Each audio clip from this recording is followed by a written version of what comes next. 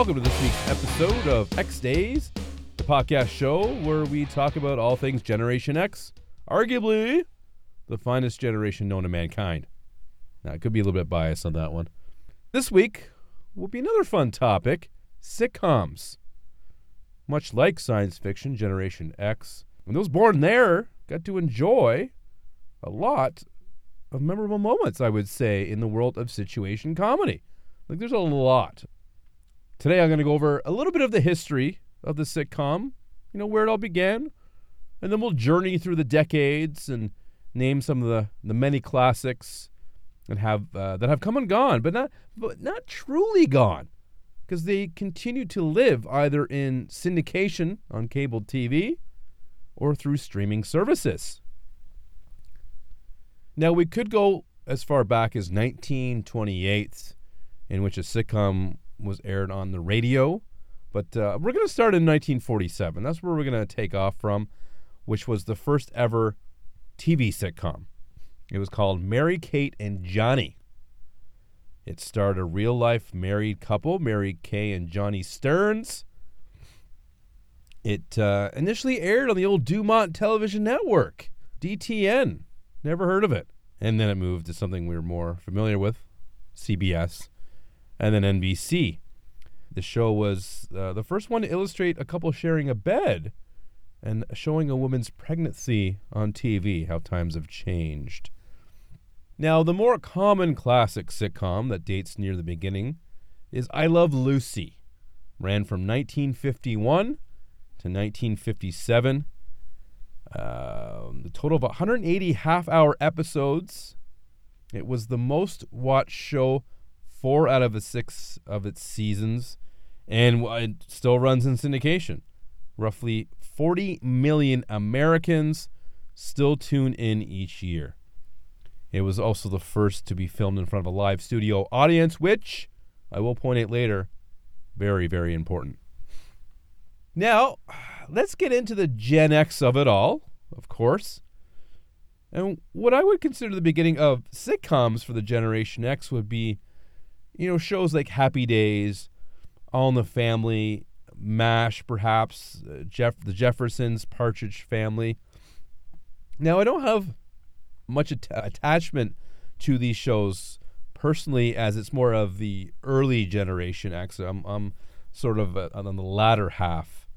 All in the Family began in 71. Happy Days began in 74. I think MASH around the same time. It had a good run, and MASH was really loved by previous generations, as the content was they were in the Korean War. So my parents, who I think are considered boomers, were very familiar with the show, and it's ranked pretty high on a lot of lists. But let's get into what I know, which is mostly, of course, sitcoms from the 80s, and what I consider some of the best TV ever to air. Strong words, but I stand behind it. First, let's begin where the title of this episode came from, which is Where Everybody Knows Your Name. And that is part of a theme song from the show Cheers, which ran from 82 to 93. So had a pretty good run. Starred the likes of Ted Danson, Shelley Long, Kelsey Grammer, who played the same character as he played Frasier afterwards for 20 years, and now actually is rebooted. I haven't watched an episode yet. I'm a little bit nervous. And it's one of many shows that you're going to find in syndication and streaming services. And I think most of the people listening probably have seen the show, or at the very least heard of it. And it's viewed as one of the most popular sitcoms of all time. And that's, you can't argue. We'll go through some rankings later just to prove that. Another one, Golden Girls, ran from 85 to 92. And much like Blanche Devereaux, the series has aged well. There's this big trend of young people watching Golden Girls, and which is funny because it's a show about 4 older women living in Florida in the 80s. But there's an attraction to the show, not just by my generation, but younger generations as well. And that's what I like about these sitcoms from Gen X, is like there's a demand for them. Now, we have other shows, just as a few examples, where you have Family Ties, which with Michael J. Fox, Growing Pains, which was one of Leonardo DiCaprio's first gigs. He guest starred as a friend of the family. You have Married with Children, which I absolutely love. The legendary character Al Bundy, the shoe salesman. My mom hated the show. My dad loved it. We had Full House, incredibly cheesy, but a great show nonetheless. And I must say Jodie Sweetin is the most underrated beauty in Hollywood, bar none. I'm just going to go on the record of saying that. Seinfeld, my personal favorite. Netflix paid $500 million for 5 years. So that is obviously saying something, that there is a demand for these shows. And the list goes on, like Red Dwarf, which I hear kids talking about at school. Like they're half my age, and this show was in the 80s. It's a British sci-fi comedy, and young people are just gravitating towards it, which I absolutely love. It just brightens up my day when I hear someone talking about Red Dwarf. The 80s just simply produced so many memorable sitcoms and characters, and I think a lot of them hold up today, but not all of them. Now, I don't have a big list, but I'm going to talk about a few exceptions, and the exceptions aren't necessarily the show itself. It's who was in the show, the star of the show, and I'll talk about the obvious one first, which of course is The Cosby Show, which aired in the mid-'80s, I believe, to early '90s, and was in syndication for years. It was everywhere on TV. Now you're not going to find it anywhere except in one place where you can stream it, is Prime Video. They still separate the man from the show. Incredibly heartbreaking and incredibly frustrating to hear that, basically America's dad did the things that he did.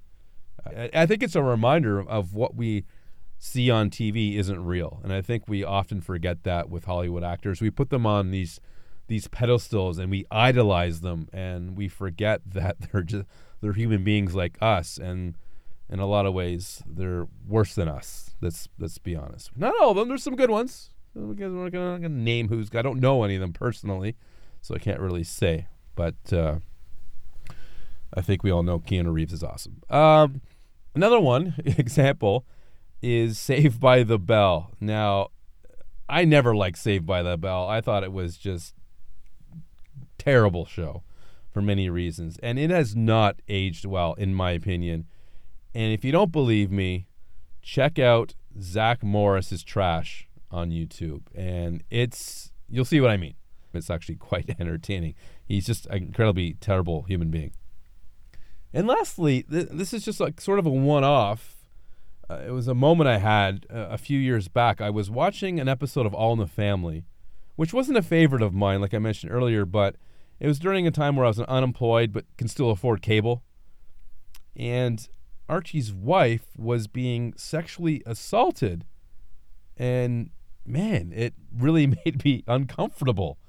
And the original air date would have been, somewhere in the mid '70s, and I don't know. It was very odd to me that this was in a sitcom. But again, it's a different time. But that episode wasn't funny. Let's just say that. But generally, I hope we can agree at this point. We can say that sitcoms, for the most part, have aged well. And again, there's a reason why streaming services pay handsomely to have them. Now, I will admit that there have been a few sitcoms that would be considered a generation later. So after Generation X, which is millennials, I believe, if I'm not mistaken. But there, again, maybe I'm a little bit biased, but I can only think of a couple that were really popular, and that would be Friends, obviously. It's a big one, and that has a big following too by even younger generations. And A Big Bang Theory, which I don't know if it's still going, but it's all over TV right now in syndication already. You can find that very easily. And How I Met Your Mother seems like it's quite popular, or was quite popular. I didn't like it personally. It just made me feel really old, actually, watching all these young people in the bar every night. It's just not my scene as being married in my 40s. Now, I've tried recently watching a new sitcom. I mean, I thought it was pretty new, and I think it ended up being 2013, 2014. And I alluded to this earlier on how important a live audience is. It was called Joey and Melissa. A couple sitcom vets, they are, Joey Lawrence and Melissa Joan Hart, back in the day. And it's actually ranked a 7 out of 10, which I don't know how that's possible. And I could not get over how bad the laugh track was and how forced the comedy felt. And I think it just comes down to writing. It was actually terrible.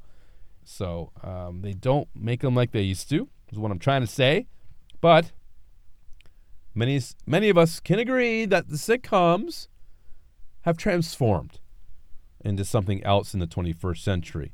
In a way, it makes the classic sitcom more classic, while creating something sort of completely new in a way. And basically that's comedies without laugh tracks.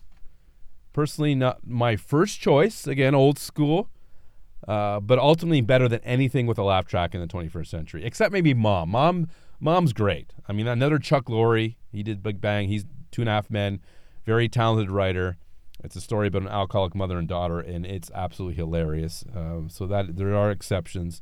But anyway, here's a quick list of comedies, sitcoms without a laugh track that you'll find very popular, that are more recent, more current, if you will.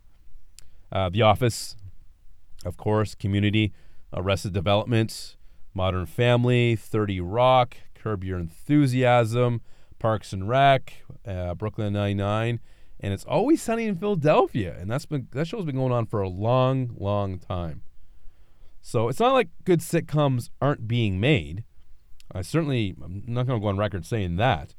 But what I will say is that sitcoms with a laugh track that give you that warm and fuzzy feeling are a thing of the past, but can still be appreciated in the present by all ages, thanks to syndication and, of course, streaming services.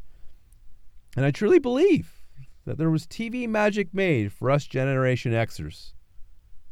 Well, I'll finish off this episode with the top 10 sitcoms of all time, according to Rolling Stone magazine. I thought that was, pretty reputable, pretty well known.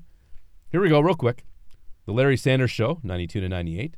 Parks and Rec, 2009 to 2015. The Honeymooners, which just ran from 55 to 56, but must have been in a hell of a year. The Mary Tyler Moore Show, 70 to 77. MASH, of course, 72 to 83. All in the Family is there, 71 to 79. I Love Lucy, 51 to 57. There's my Seinfeld, 89 to 98 at number 3. Number 2 is Cheers, 82 to 93. And number 1, one we haven't talked about because it's animated and we kind of forget it's a sitcom, and that's The Simpsons, which is, of course, the longest running sitcom, or maybe even show at this point. It's been running for over 30 years now. So a lot of variety of decades in there, but I think if you add them up, Generation X for the win. Just saying. I don't know. Doesn't matter. Just a lot of good stuff, guys. Anyways, I'll end it there. Thanks for tuning in. I hope you've enjoyed the episode. You can find this episode on Spotify, and you can listen to it on Apple Podcasts and many other podcatchers of choice. And if you haven't seen it, watch ALF. Make it your top priority. Good night, everyone.